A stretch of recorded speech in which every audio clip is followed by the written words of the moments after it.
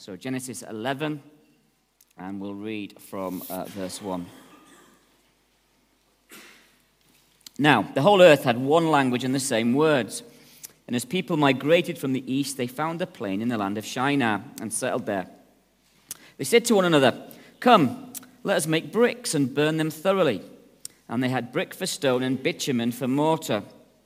Then they said, "Come, let us build ourselves a city and a tower with its top in the heavens, and let us make a name for ourselves, lest we be dispersed over the face of the whole earth." And the Lord came down to see the city and the tower which the children of man had built. And the Lord said, "Behold, they are one people, they all have one language, and this is only the beginning of what they will do. Nothing that they propose to do will now be impossible for them.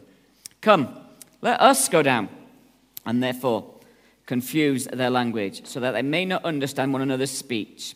So the Lord dispersed them from there over the face of all the earth, and they left off building the city.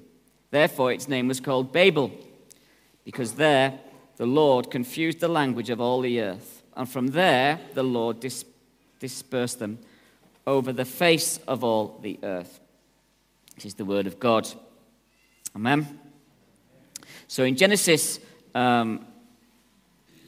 11 verse 1, we read that at some point in human history,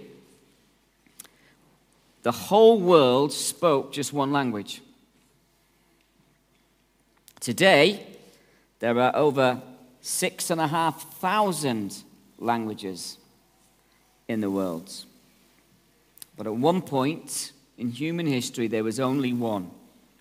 And so how do we go from one language to 6,500 languages? And this is where chapter 11 and these verses come in. So just to give us a bit of, help us to remember a little bit, 100 years before Genesis 11, 8 people got off the ark. And by the time we get from Genesis chapter 8 to Genesis chapter 11, it's a guess. No one knows for sure. But historians think there are probably at least 20,000 people on earth. If you remember back in Genesis 9 verse 1, God had commanded Noah and his family who got off the ark. He said to them in 9 verse 1, "Multiply and spread across the earth." That was his command. But instead of doing this, we see in verse 11 that they stuck together. They didn't spread as they should have done. In verse 2, we read that they find a place to settle down together. A place is called Shinar. It's a massive plain in the ancient world, which still exists, obviously, to this day. Then in verse 3, we read that this group of people, they burn bricks and make mortar in order to build a city and a tower. Now, when I read through these verses and read through them a few times, verse 3 and verse 4 stick out because it seems like a weird detail to add into the text, right? Like, why do we care that they burned bricks and made mortar? What's that got to do with what's going on with God's people? Well, there's 2 reasons I think Moses includes this, and he wants us to catch. Firstly, catch the phrase, "let us." Let us, they say in verse 3. In verse 4, again, they say, "let us." In other words, what they're saying at this point in history is, let us get together as one people. Let us turn against the Lord. Let us do our own thing. And then it's clear in verse 4 why they began doing it. Look at verse 4. He said to himself, "Come, let us build ourselves a city, a tower with its top in the heavens. Let us make a name for ourselves." That's the first reason they build this city and this tower. They want to make a name for themselves. They're full of pride. They don't want to make a name for the Lord. They want to make a name for themselves. And that ancient motivation is very much alive and well in our technically advanced civilization, isn't it?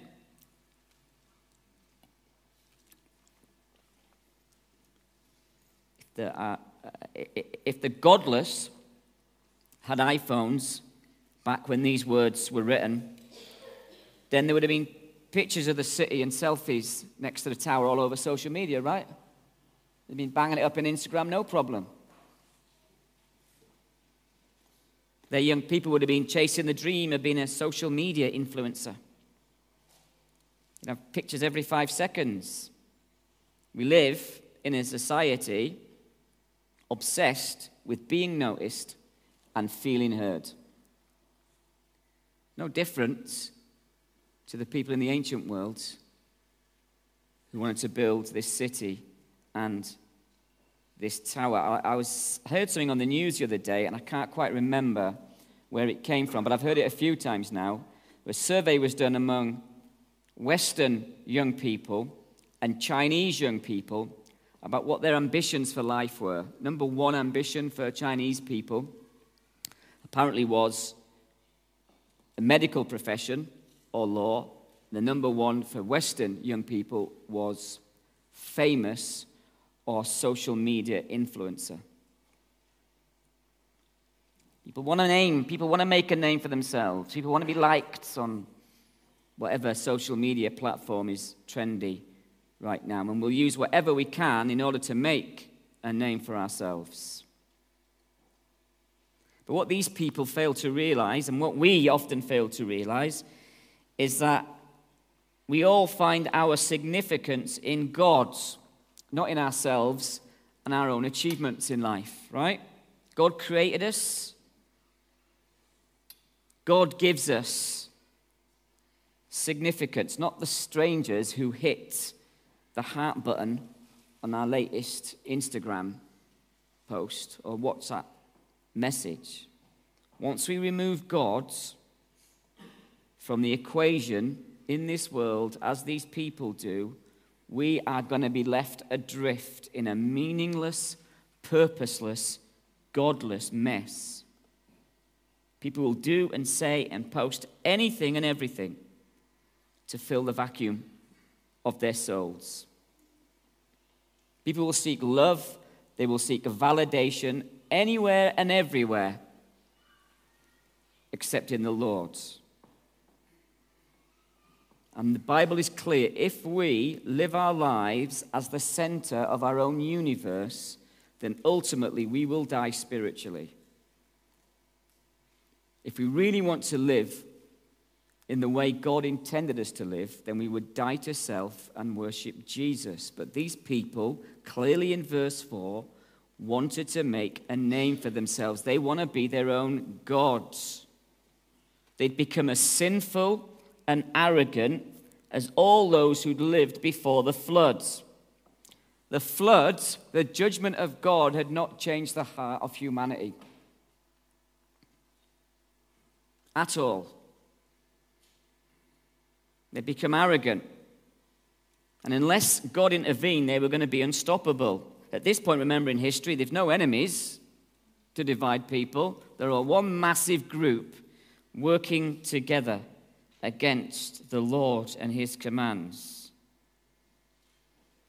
This project is about pride, and pride is the biggest of human weaknesses. And it's led to the downfall of many men and women. It was the original sin of Adam and Eve. It's this sin. It is a sin all of us, at one degree or another, battle with in our lives, don't we? There's a second reason they do this thing in verse 4. If the first is for pride, the second reason is just complete, all-out disobedience. Look at the phrase, lest we be spread or dispersed over the face of the earth. Again, this is in direct disobedience to God's command to spread.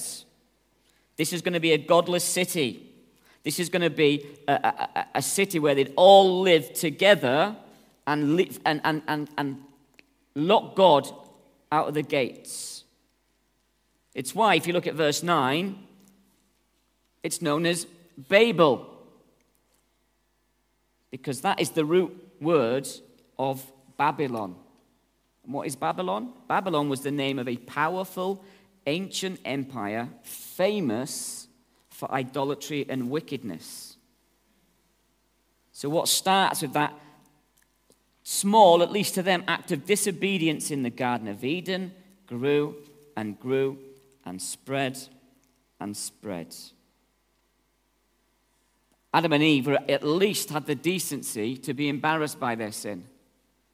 As we're into Genesis 11 now, these people don't care. They're openly saying to one another, let's disobey the Lord and do this thing. Remember God's words, Genesis 6, 5-7?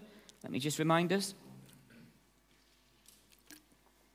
The Lord saw that the wickedness of man was great in the earth. Every intention of the thoughts of his heart was only evil continually. The Lord regretted that he had made man on the earth, and it grieved him to his heart.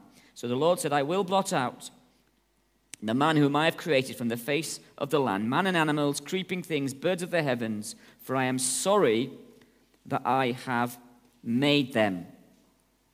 We're in the same position here in Genesis 11, verse 4, as they were before God brought the floods. And here's the great irony of this verse.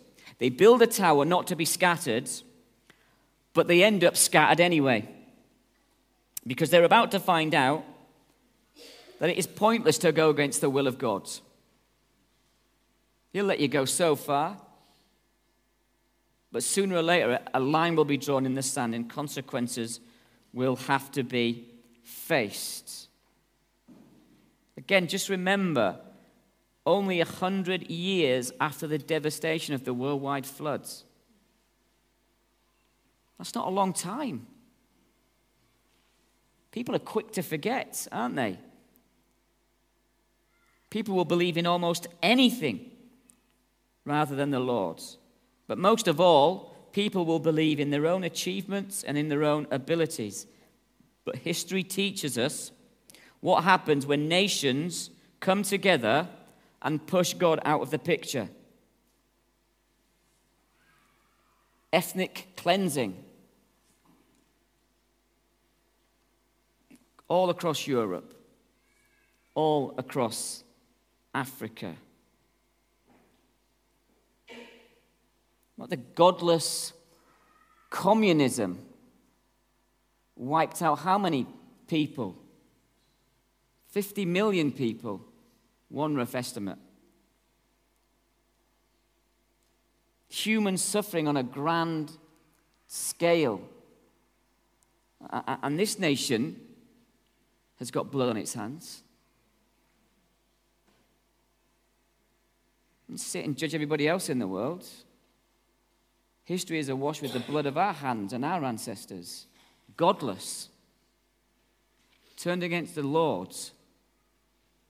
And the fruit was life became nothing to them. And our modern condition is not new. It's here in Genesis chapter 11. This is the first, if you like, avowedly public atheistic city in the world. The first one, it's right here. This is their social experiment. What would a city be like if it was without the Lord?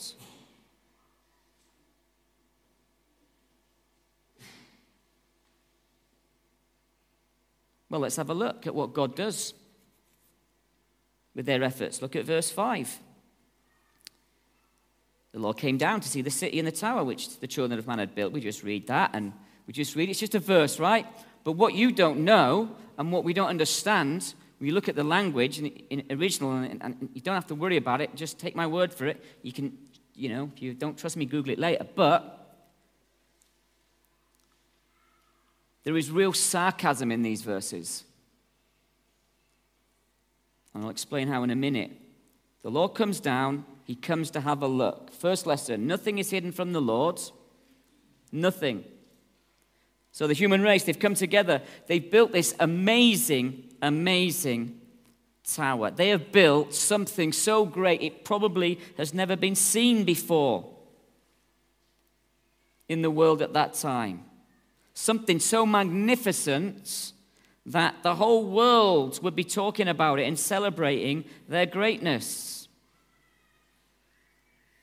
Remember, how many years ago now? Maybe 10 years ago, Miriam and I went to Dubai. A friend of ours who's a minister there, and we went to the Burj Khalifa. People heard of that? Apparently, is it still the tallest tower in the world? I don't know anymore. It's tall. And we went up the tower, and we went up a few hundred floors, and we stepped out, and it was so tall that as we looked down, we were looking down on clouds and looking down on helicopters and planes flying by. That's how high we were. It was freaky.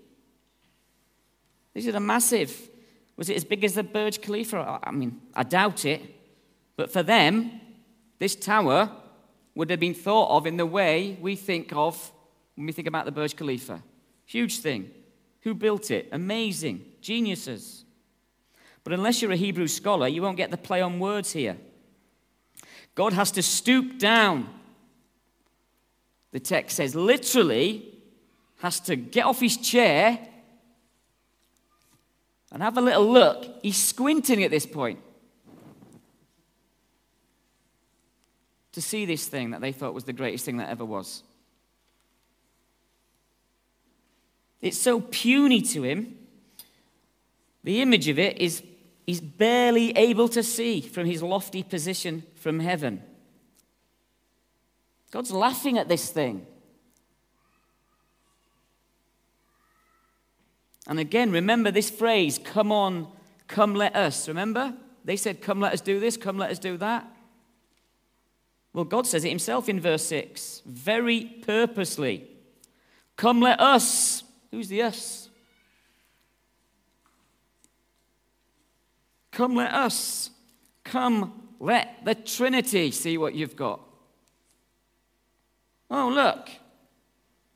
So small and insignificant. We'll have to get a magnifying glass out, lads, to have a better look.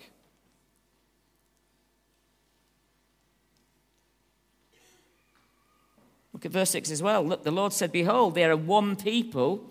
They have all one language. This is only the beginning of what they will do. And nothing they propose will now be impossible for them. What's he saying here? Is he condemning them for being geniuses? Is he condemning them for being bright? Is he condemning them for being united? Yes, he is. And at first glance, you read that verse and think, that's a bit odd. God's condemning people for coming together. It's a bit of a hard verse to swallow for many people, religious leaders, who think that the way the world should work and the way we bring about world peace is all religions just come together, united. But let me tell you something. God doesn't want unity at any cost. God will only take unity under the banner of the gospel of Jesus Christ. In fact, I hesitate to say it, but I will.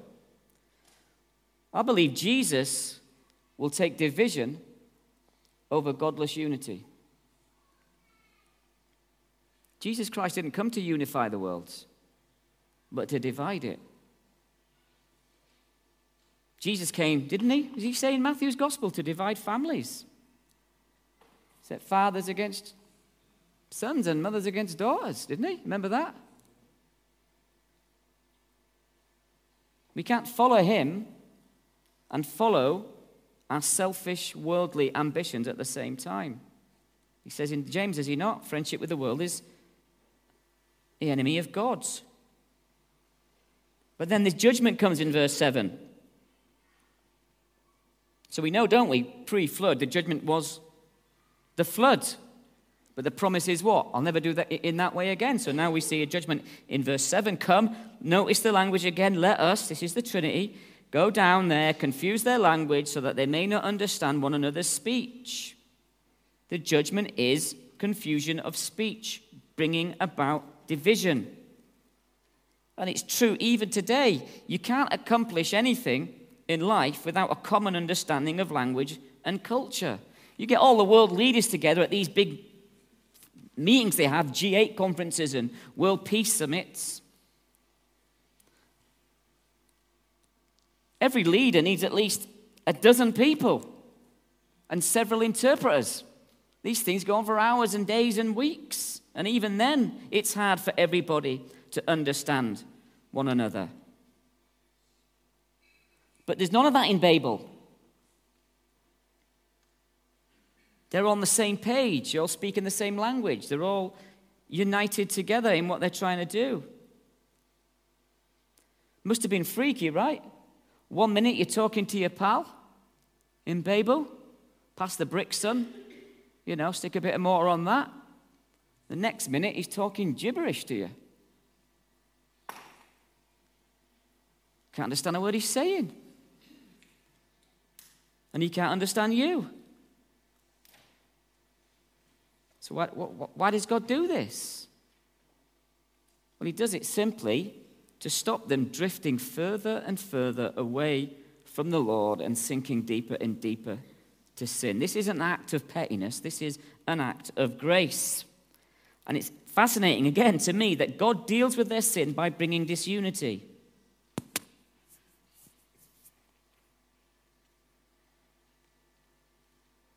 Remember, peace does not always come with unity. Sometimes it comes with disunity. Peaceful division is always better than united apostasy. Remember that. This church does not unite with any other church or organization that denies that Jesus is God,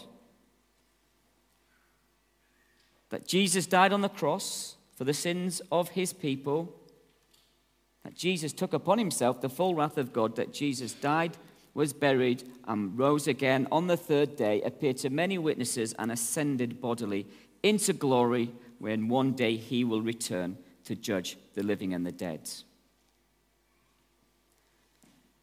Peace between religious people at the expense of truth is a lie. And so God judges these people and confuses them. Nobody understands them. Interesting, let me read Psalm 2, 1-4. Psalm 2, 1-4 says this, the Lord speaking, "Why do the nations rage and the peoples plot in vain?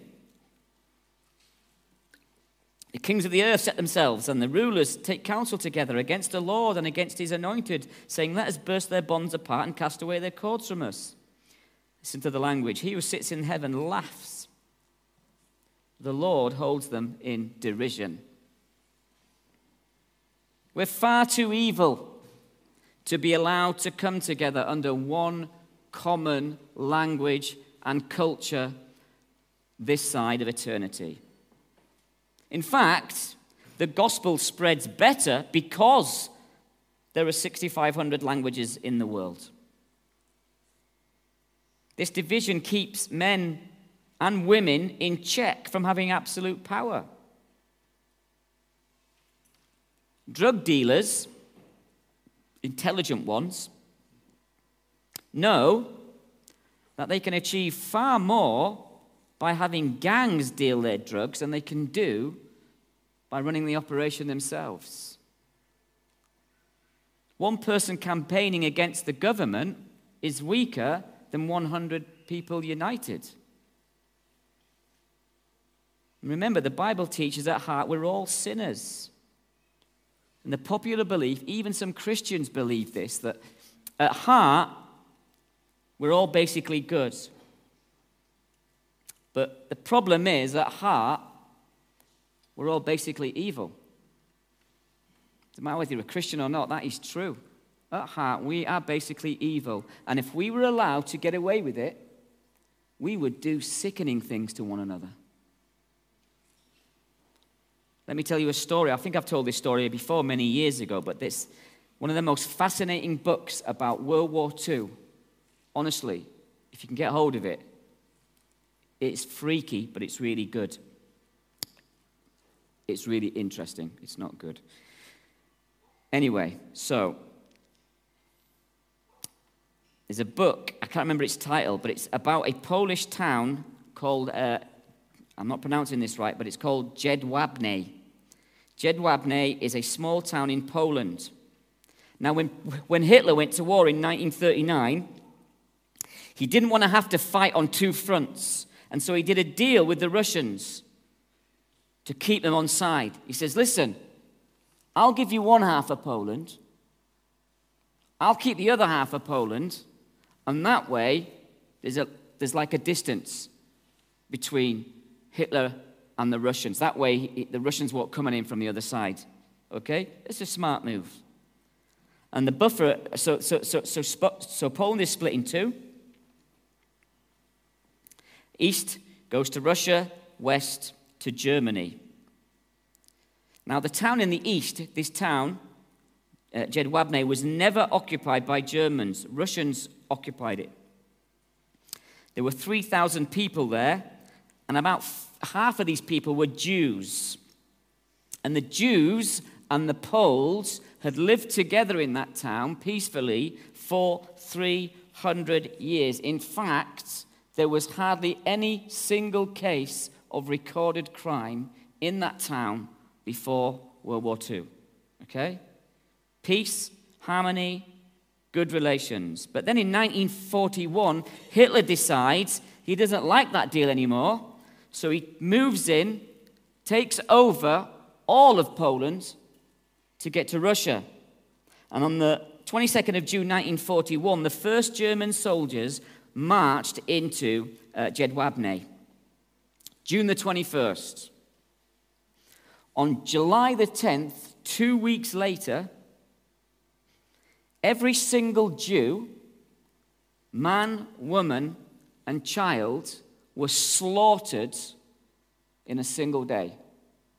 All of them, without exception. They were murdered with axes, with pitchforks. Children were rounded up and burned to death in cattle sheds. And the Russians didn't do it. When the Russians controlled the city, it was peaceful. The Germans didn't do it. Not one of those people was killed by a German soldier. They were killed by their neighbors. And this has baffled sociologists for 70 years. So many books about this town. What happened? If you believe that at heart the human race is ultimately good, which they do, they're trying to understand what happened. So book after book after book has been written. How did these townspeople so quickly turn on their friends and neighbors? And not one book has any adequate explanation. But I don't need to visit the place. I don't need to write a book. I just need to read the Bible to give you the answer.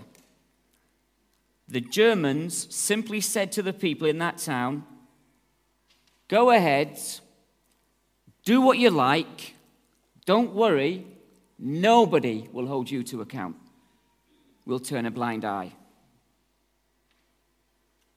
And the Polish murdered all these Jews out of greed, largely, because they wanted their farms, they wanted their property, and they wanted their money. There was no brainwashing required for them to murder their neighbors. All they needed was permission to act however they pleased.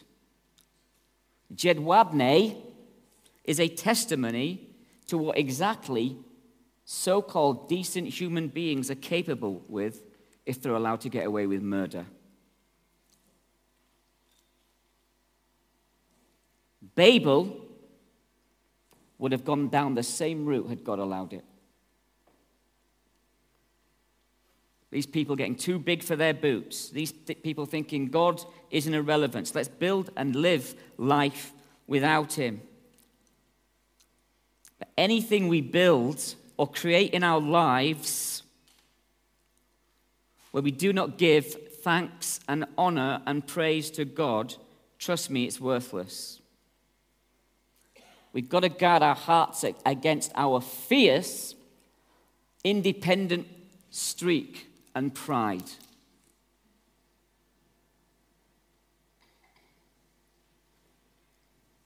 We've got to guard our hearts. And sometimes we need one another to guard our hearts, don't we? Because the only thing that will count in this world when we die is not whatever monuments we built, how great we were, or what we did. It is this. Are you trusting in Jesus Christ? Babel is supposed to lead us back to Jesus. However great we think we are as a person, however great we think we are as a nation of people or a race of people, or how great we think our culture is, God is infinitely greater than any one of us could ever hope to be.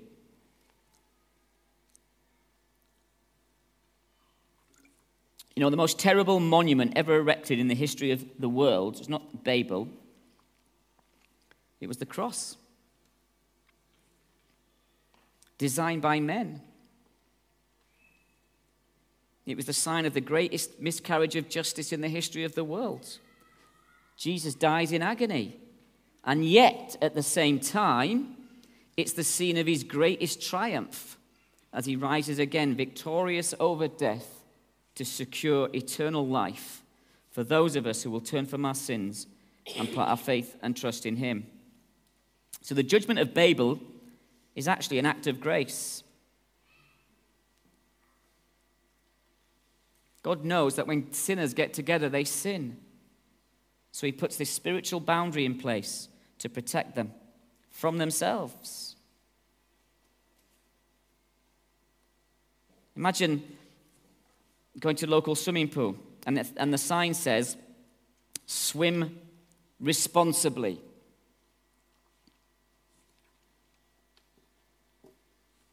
What do people do?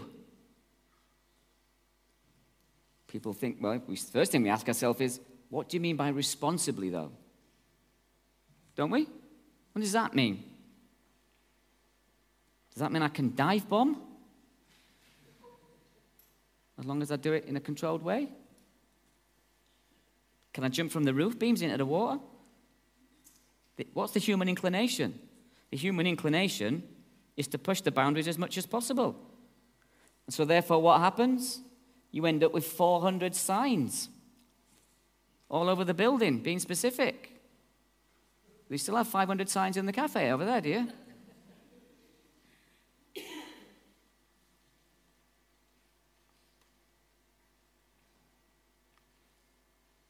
This was a warning sign to the world, Babel. Do not go down this path, for there lies the way of destruction. And so it was an act of grace. Do not go down this path, for that way spells danger. That is the same warning sign God hands out today. You want to continue living your life your way, your rules? Fine. But still, you know, at the end of the day, you'll stand before Almighty God and give account. And it is a terrible thing to fall into the hands of the living God. Why do that? Why do that? Why persist in pride and stubbornness and disobedience against Almighty God when you can just humbly submit yourself, confess your sin, repent, and receive eternal life through Christ's name? We've no need to reach up to heaven for God. We've no need to stumble about in the dark looking for him. Jesus came to us. He came to save us from ourselves. He came to save us from our sin. Let me leave you with this. Imagine what you think would happen if we built a city in Glasgow for people to live in.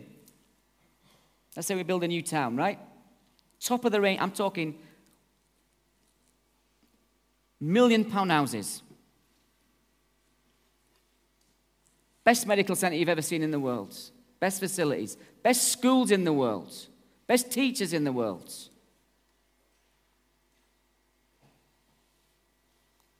It's all there. Best infrastructure. And you don't have to worry about there being any type of government or any policing. Yours. Go and live as you please. Follow your heart. do you think that that community would prosper? You think that community would become peaceful and a loving place, a prosperous place where everybody got on crime-free? Anyone naive enough to think that's going to happen? We know it's going to happen, don't we? If I'm moving there, I'm buying every shotgun I can get my hands on to protect myself. Because we know it's going to happen, survival of the fittest. The weak and the vulnerable, they'll go first. Various factions will get together and murder one another. Why? For power, for control. That's why we need laws. That's why we need policing. That's why we need our God-given boundaries in this life. Without God's restraining grace on this world right now, we really would know what hell is like. You think it's bad now? Imagine when all the restraints are gone and the Lord departs and leaves us to our own devices. We need Jesus. The world needs Jesus. And we need to be united in worshiping him and obeying his word. The only community that God approves of uniting in the world is the Christian community, where people of all languages and cultures can come together under one roof and praise the Lord as he should be praised. Amen.